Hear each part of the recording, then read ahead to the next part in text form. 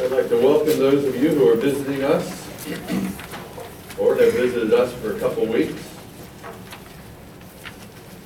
We are going verse by verse through the Gospel of John, and today we're going to pick up at verse 25 and complete the chapter.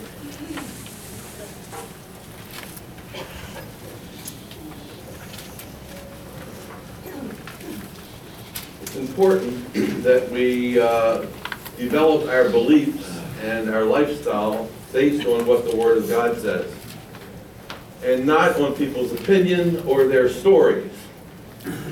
This week, you who were on Facebook or may have heard the news that this book about the boy who went to heaven is a total fraud. He made it all up. Tyndale House Publishers will withdraw it, and Lifeway is taking it off their bookshelves.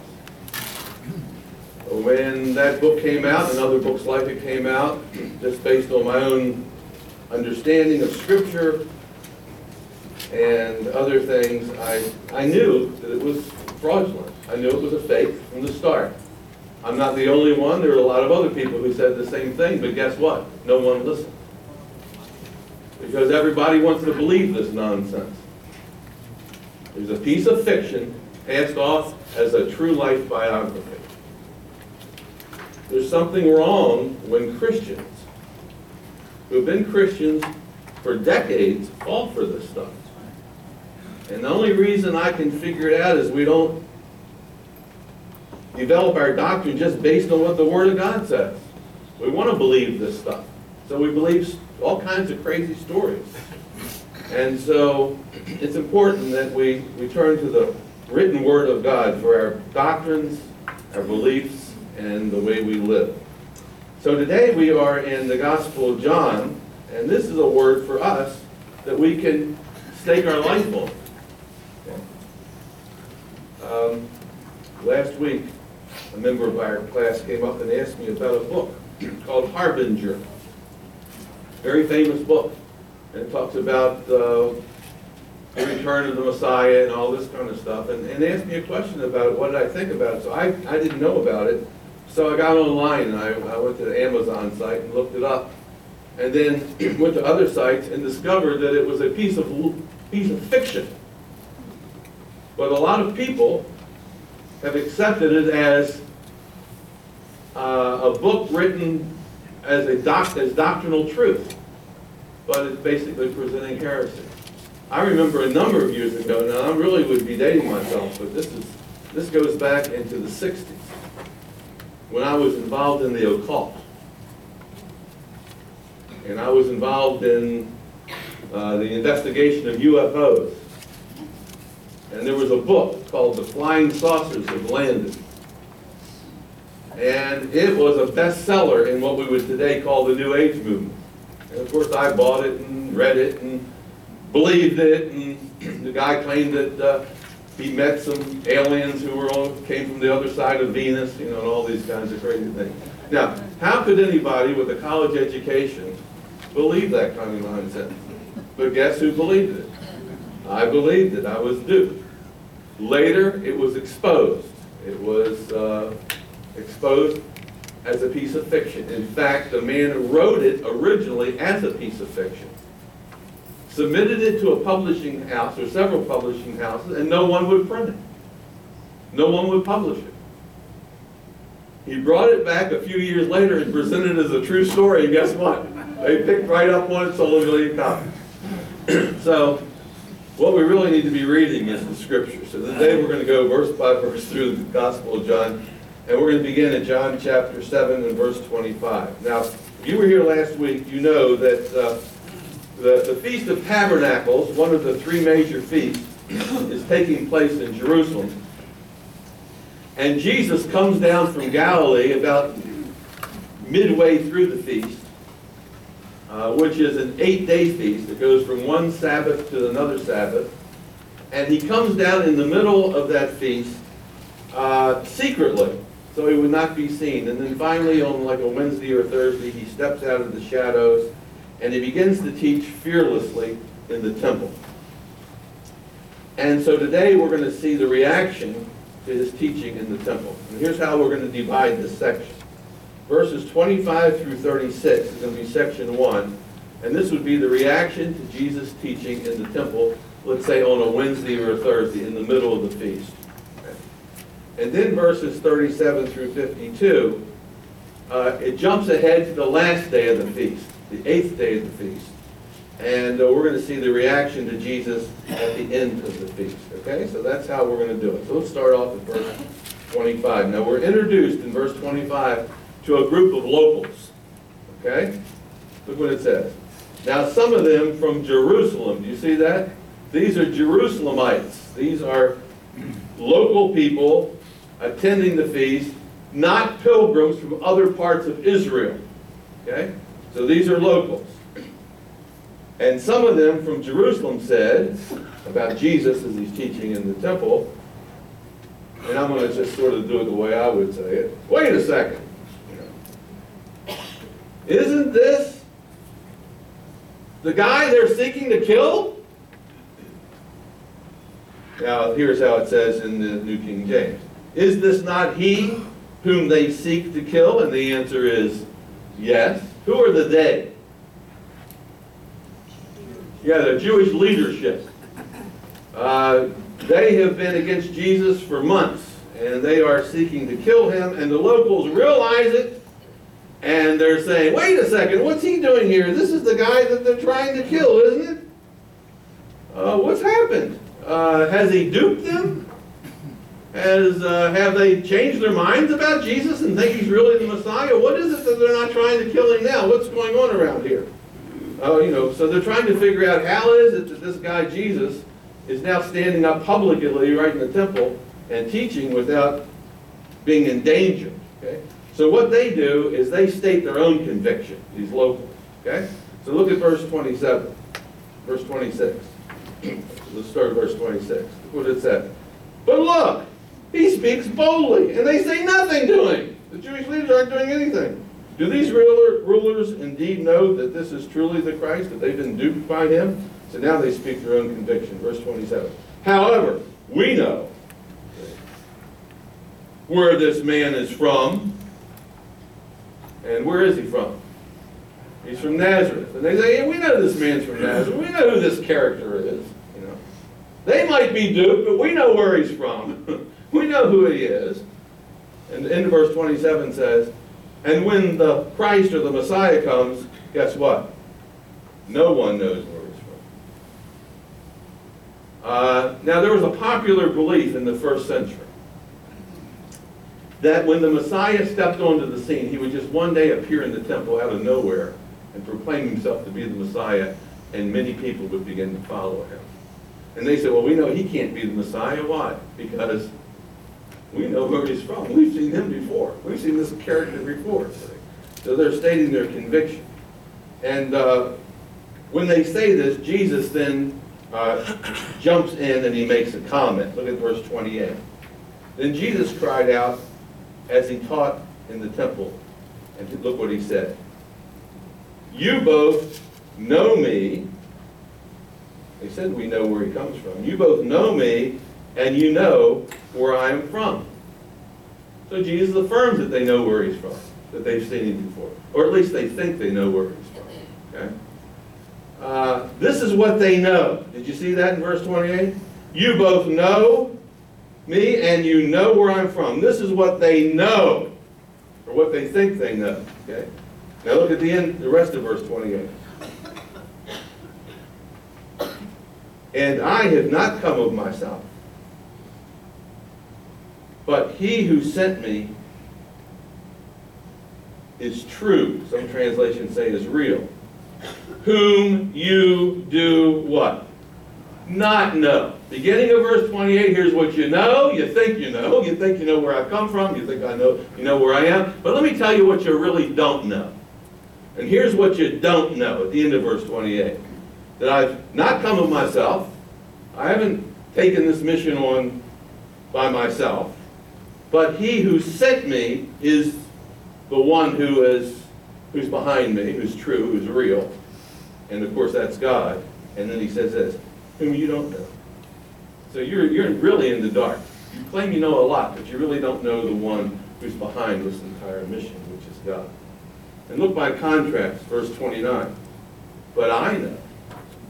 See, here's what you claim you know. Here's what you don't know. Now verse 29. But I know who? Him. I know him. Why do you know him, Jesus? Because I'm from him and he sent me. I am his representative here on earth. And so Jesus basically just interjects these comments. And he does that out loud. Notice in verse 28 it says he cried out as he taught in the temple. He hears them talking amongst themselves and he just raises his voice and he just interjects these thoughts. Now, as a result of this, there are three reactions. Reaction number one is in verse 30. Look what it says. Therefore, in light of what he just said, they, that's the locals, sought to take him. Now, they're complaining because the Jewish officials are doing nothing about his teaching, right? They said there was a time when they wanted to kill him. What are they doing allowing him to do this? So guess what we're going to do? We're going to take him ourselves. We're going to make a citizen's arrest. You see? We're going to take the law in their own hands. And so they decided that they were going to take him. Verse 30. Therefore they sought to take him. But, look what else it says in verse 30. No one laid a hand on him. Why not? Because his hour had not come. His hour means when he is going to be put on the cross and he's going to die. And so he slips their grasp. And he slips their grasp because his hour had not come. It's not God's timing for him to die. It's not God's timing for him to be arrested. It's not God's timing for all this to happen. So guess what? Jesus just slips through this. And when it says they sought to take him, it means they continually sought to take him. Evidently they went up to try to grab him. He's probably standing on the porch of the temple. So went up to grab him and he just goes like this. I mean, you think some of the cowboys can make moves on the football field? Jesus just sort of goes like this, and they go like this, and they get air, and then they try to get him over here, and that he can't get him. Why not? Well, it's not because he really is a great mover. It's because God was protecting him.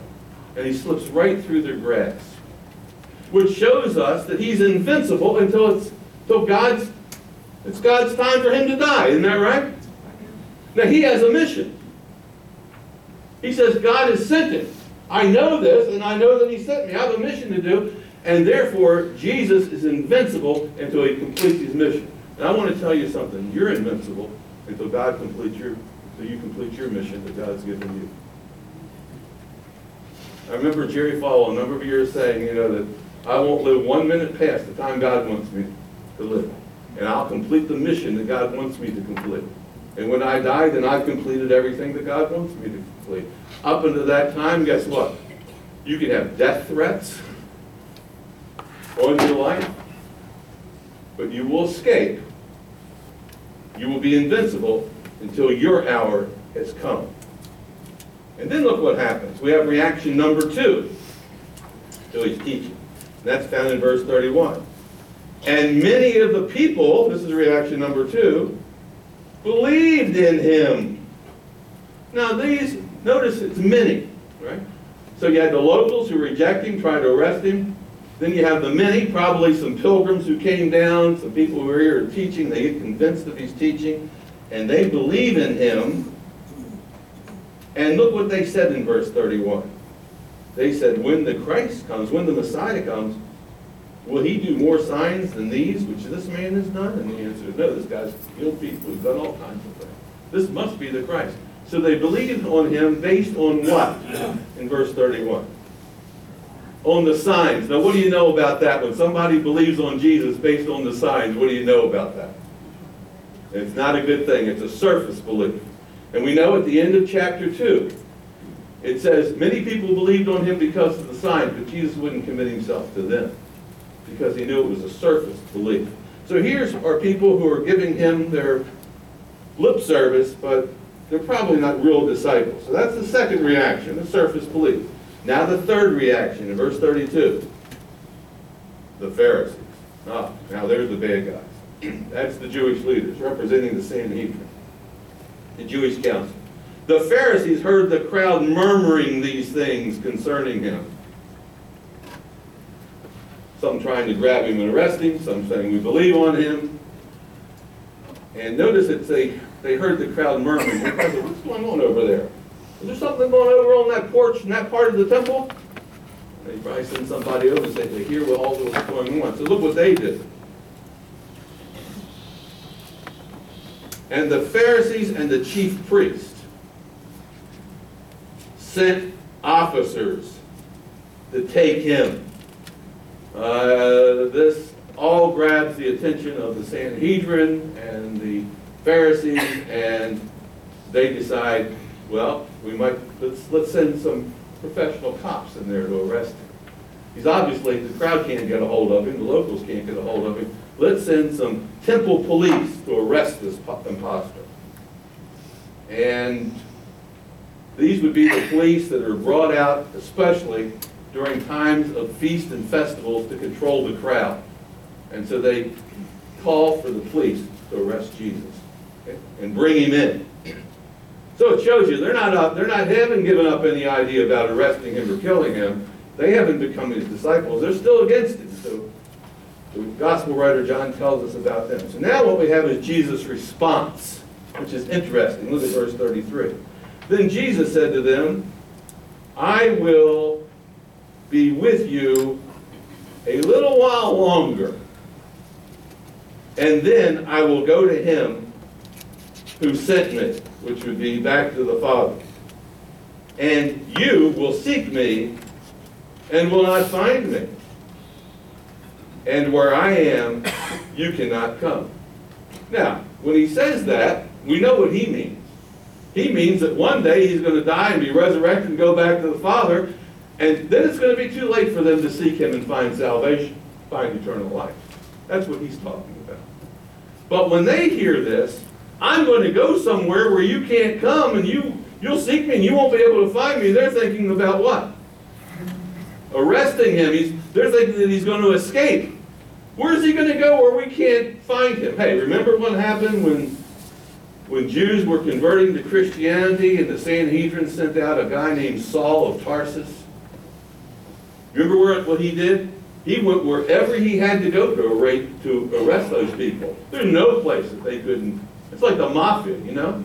If you get into the mafia, I don't care what island you go to, guess what? They'll find you. So, Jesus, I'm going to go somewhere where you can't seek me, can't find me. And he means when I go to heaven, it'll be too late for you to have eternal life. But that's not what they're getting, okay? Of course, they misinterpret everything. And so, look what the confusion that they experience in verse 35. Then the Jews said among themselves, well, where does he intend to go? See? Don't you think that's how they said it? I think that's how it. Now, where does he intend to go? That we shall not find him. Hey, we'll hunt him down. Look. Does he intend to go to the dispersion among the Greeks and teach the Greeks? What's he planning on doing? Getting out of the city once the feast is over and go to the dispersion? What in the world is the dispersion? Who are the Greeks? Well, the dispersion took place during the Babylonian captivity.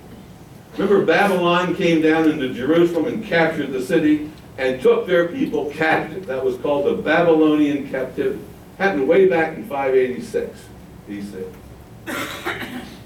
And then the Persian Empire came and defeated Babylon, and then the Roman Empire, at this time, defeats the Persian Empire, and Rome controls the world.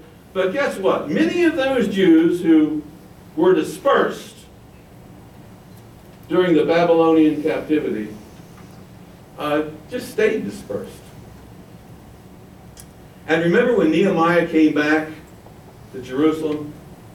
They were going to fix the temple up, and remember all that? And Ezra was going to come in and he's going to read the law and all that kind of stuff that happened. And some Jews came back with Nehemiah to Jerusalem. Most of the Jews didn't come back. Most of the Jews remained dispersed. And they intermarried with pagans. And they assimilated into Gentile culture. and they lost their Jewishness. And so the Pharisee said, where in the world is he planning on going that we won't be able? I bet you he's going to go way out there in pagan territory somewhere and try to teach those Greeks what he's teaching us. And he thinks that he can get away with it and we won't be able to find him. So that's what he's talking about here. It's crazy. That's what they thought Jesus meant. See how they misinterpreted what he meant? What Jesus meant is one day I'm going to go to heaven, and then it'll be too late for you. You will have reached a point of no return. The door of salvation will be closed for you. And you know the door of salvation, every one of us has a window of opportunity to come to Christ and see Christ. But there's a point that you can cross, and then it'll be too late. That's why you need to come to Christ now. And that's what the writer wants us to realize. And I imagine his audience that he's writing to, maybe in 95 AD, there are a lot of people who are just on the border, maybe relatives, maybe friends, and they're considering Christ. And he wants to drive home the message, you need to come to Christ now before it's too late. You won't be able to see. It's a good message. Now look at verse 36. Verse 36. What is this thing he said? See, they're still talking about that. You shall seek me and not find me, and where I am you cannot come. So, what's this prattle all about? What in the world is he talking about? What's this? Doesn't make sense what he's saying. It's incoherent. It's nonsense. So they're just sort of rattling on about what Jesus just said, and they're misinterpreting it entirely. Okay, so that covers the first part of that section, which are the reactions to Jesus' teaching in midweek during the Feast of Tabernacles. Now we come to the last day of the Feast of Tabernacles, which is the 8th day. Okay? Look at verse 37. On the last day, now notice how it's described, that great day of the feast. Now, the last day of the Feast of Tabernacles was called a great day because it involved a great ceremony. It was a ceremony that involved a procession of thousands of people walking through the main streets of Jerusalem toward the temple, waving palm branches, sort of like Palm Sunday, waving palm branches. And then behind the pilgrims, 7 priests followed, holding golden bowls of water that had been drawn from the pool of Shalom. And they would carry this, and this was a sacred moment, and they would carry this water, and they would pour it around the altar in the temple.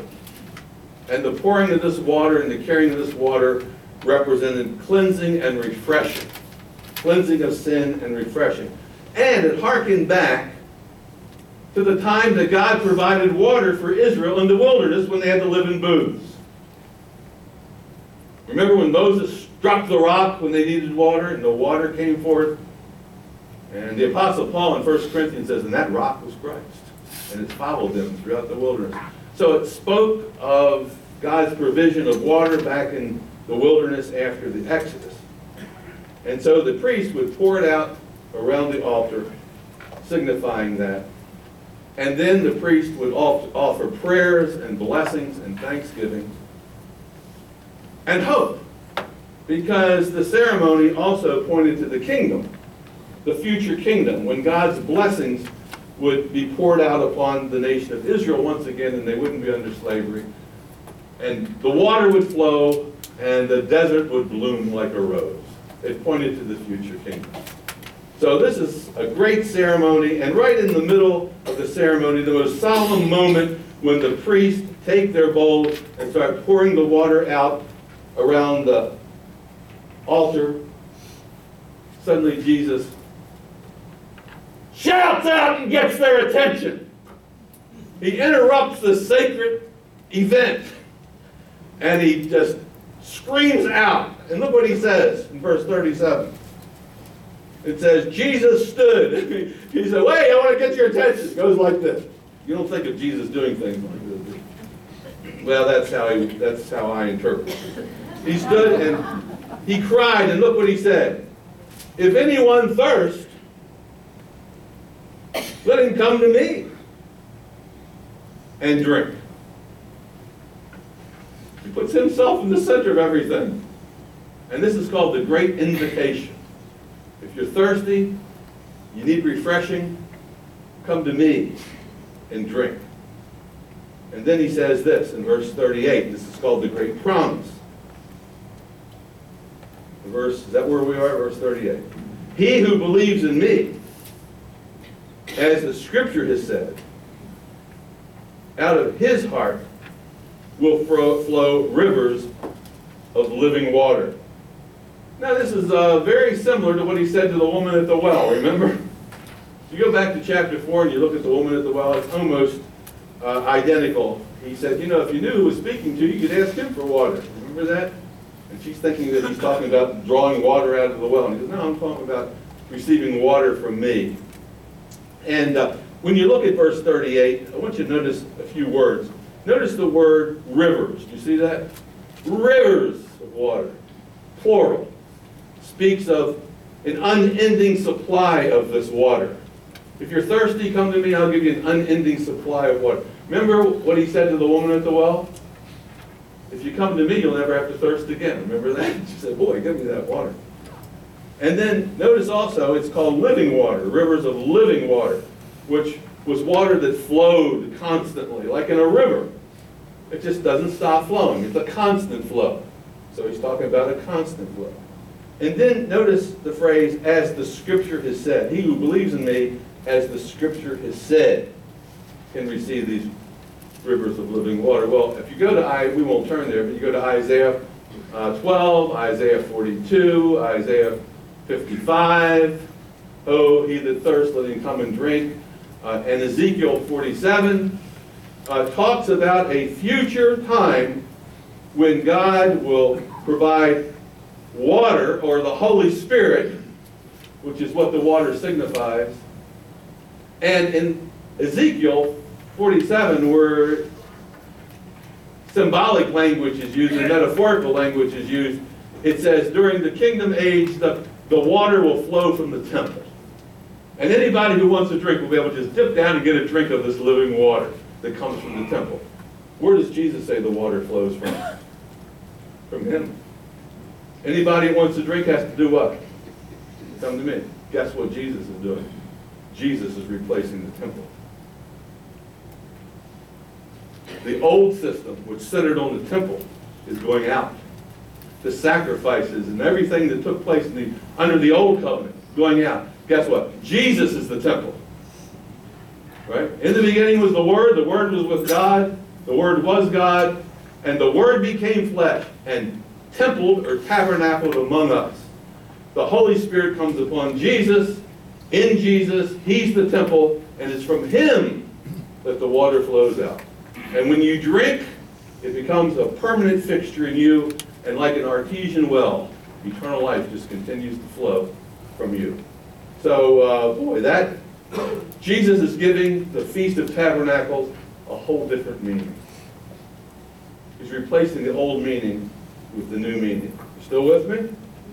So now the gospel writer John has to explain to his audience in 95 AD what all this is about.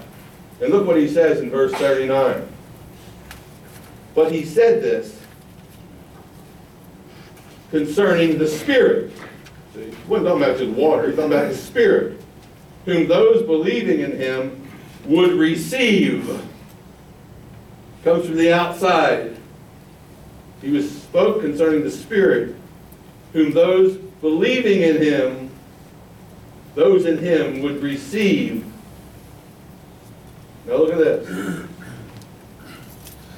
For the Spirit was not yet given, because Jesus was not yet what? Glorified. So Jesus is saying this is an event that's going to happen in the future. He who thirsts, come to me, I'll give you the water. And John the writer said, now wait a second, he was talking about a future event. He was talking about the Holy Spirit, who had not yet been given, because Jesus had not yet been what? Glorified. But when Jesus dies on the cross, and he's raised, and he goes into heaven, on the day of Pentecost, what does he do?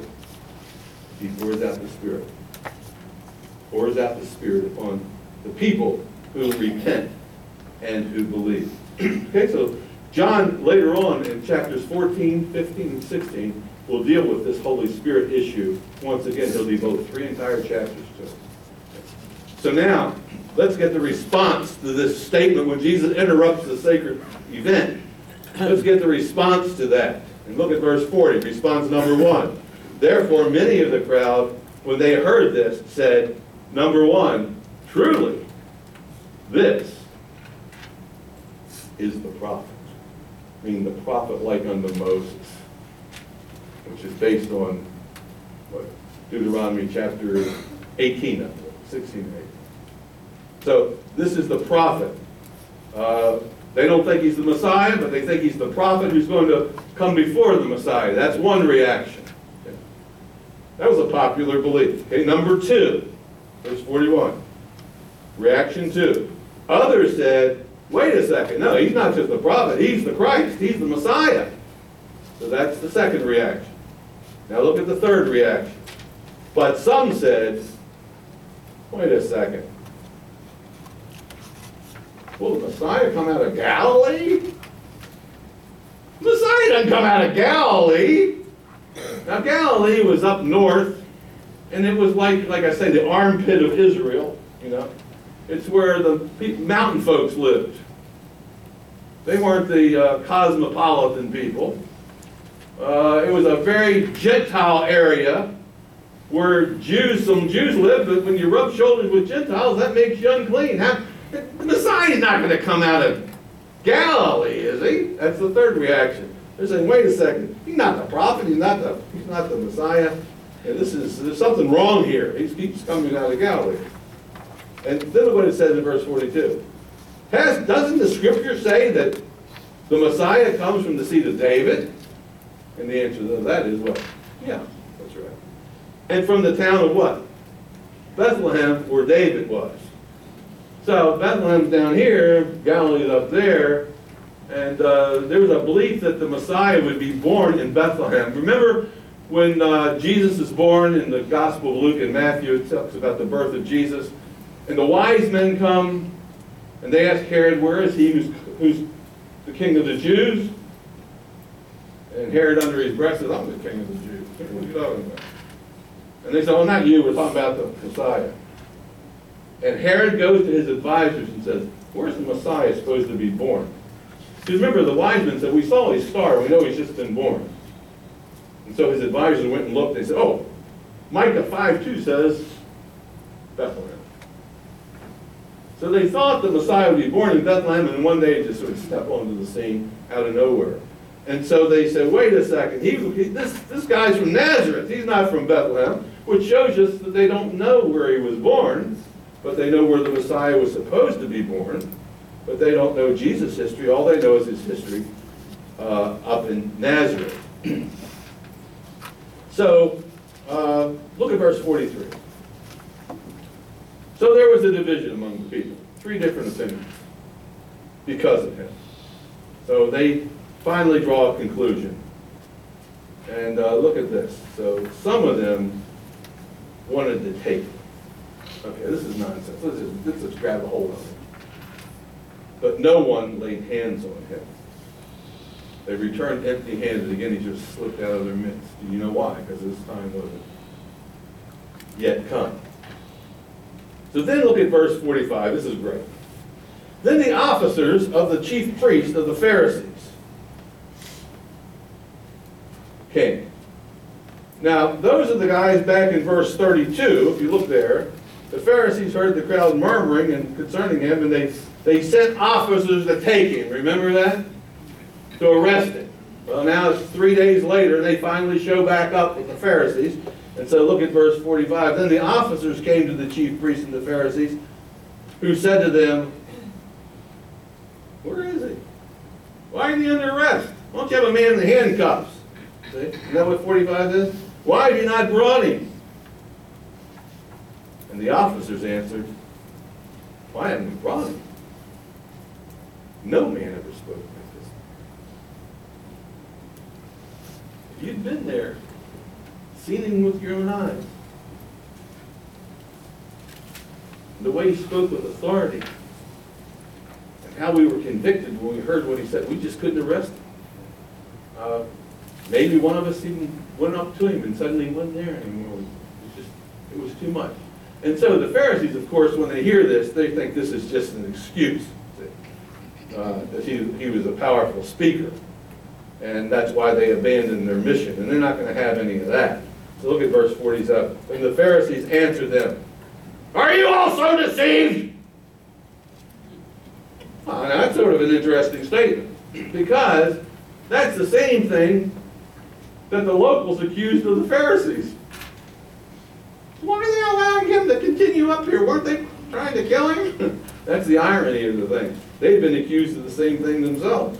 So in verse 47, they said, "Are you deceived also?" And verse 48 they said, "Have any of the rulers or the Pharisees believed on him?" And the answer is what? No. Don't talk about this man speaking with great authority and power. Do you see any of the Pharisees believing on him? The only people that believe on him are dupes. You represented the Sanhedrin. You were supposed to arrest him. You don't see any of us being led astray, do you? Only you. Verse 49. But the crowd, this crowd, look at that, this crowd, does not know the law. That does not know the law was accursed. The only people that have followed him is this Dumbo crowd over here. The ones that don't know the law. The ones that are accursed. The Pharisees had a whole category of people who were, that they marginalized. And these were people who just didn't keep the law the way they wanted them to keep the law. And if you didn't keep the law, you were cursed. And these are people on the margins. And the elites, like the Pharisees, were blessed, and the people on the margins are cursed. What are you? One of his followers now? You like these crowd out here that's been duped? You don't see any of the Pharisees believing on him, do you? And so they're very angry at this, that they didn't arrest Jesus. Now, the crazy thing is, we're introduced in verse 50 to a guy that we met back in chapter 3. He just sort of shows up. Look what it says. Nicodemus, the one who came to Jesus by night, secretly, being one of them, a member of the Sanhedrin himself, an elitist, said to them, one of their own said to them, verse 51, "Does our law judge a man before it hears him and knows what he is doing?" Now, this is Nicodemus. He's the great teacher of Israel. He's a master of the law.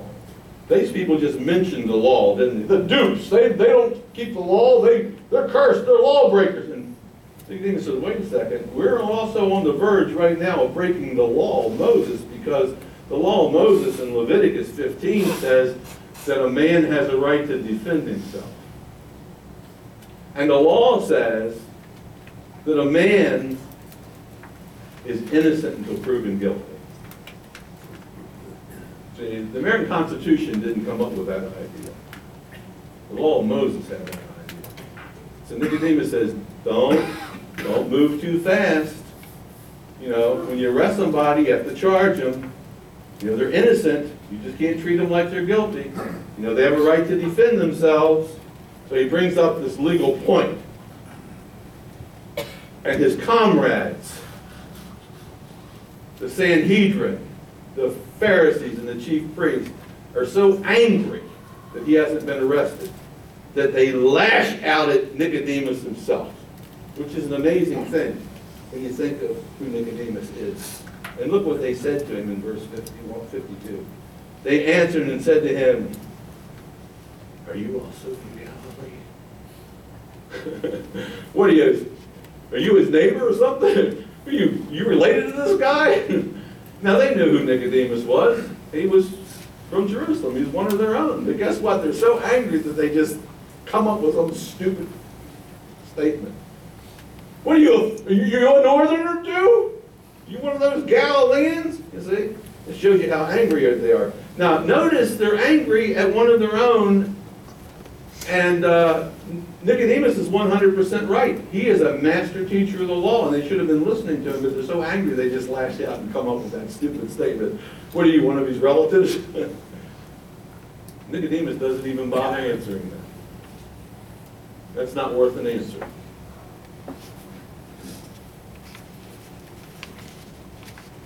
And look what else they say in verse 52, showing their real ignorance of the law. They say to the master teacher of Israel, Nicodemus, search and look, meaning the scriptures. For no prophet has arisen from Galilee. Oh no? Jonah was from Galilee. He was a prophet to the north. Nahum was from Galilee. He was from Capernaum. They're talking to the master teacher of the law, quoting the scripture, and they're doing it out of pure ignorance. Now, I think that if you would have given them time, they would have recognized that there were prophets from the north, and that Jesus indeed may have been a prophet from the north, but they're so angry that they can't even think clearly. They come up with these comments. They lash out. And so at the end, nothing is resolved. The feast is over. Nothing is resolved. Jesus had the last word. He's disrupted the entire feast. The verse 53 says, so everyone just went to his own house. The place dispersed. And then in chapter 8 and verse 1 it says, and Jesus, he went up to the Mount of Olives. So that's where we're going to pick up next week with Jesus at the Mount of Olives, and he comes down from the Mount of Olives in verse 2. And it says he came down there and he began to teach them again. He didn't run. He didn't go to the dispersion like they thought he was. He stayed right there in Jerusalem. He will stay in this region for the next 6 months until it's finally God's time and they grab him and crucify him. And then he's raised, and for them, it'll be too late. Even if they seek him, they will not find him. Lord, we thank you for your word. When we think of this chapter 7, we get a sense of how Jesus taught. We get a sense of how he stirred the hearts of people positively, negatively, how people were confused and in awe and amazed at how he spoke and misinterpreted, and we could just get a sense of that dynamic in this chapter. And the whole time we have a sense that Jesus is in control of everything that's going on. He's in control of the argument. He's in control of whether they can take him or not. Jesus sets the agenda. Oh Lord, help us to realize that. Help us to realize that if we are with Jesus and we are in Christ through faith,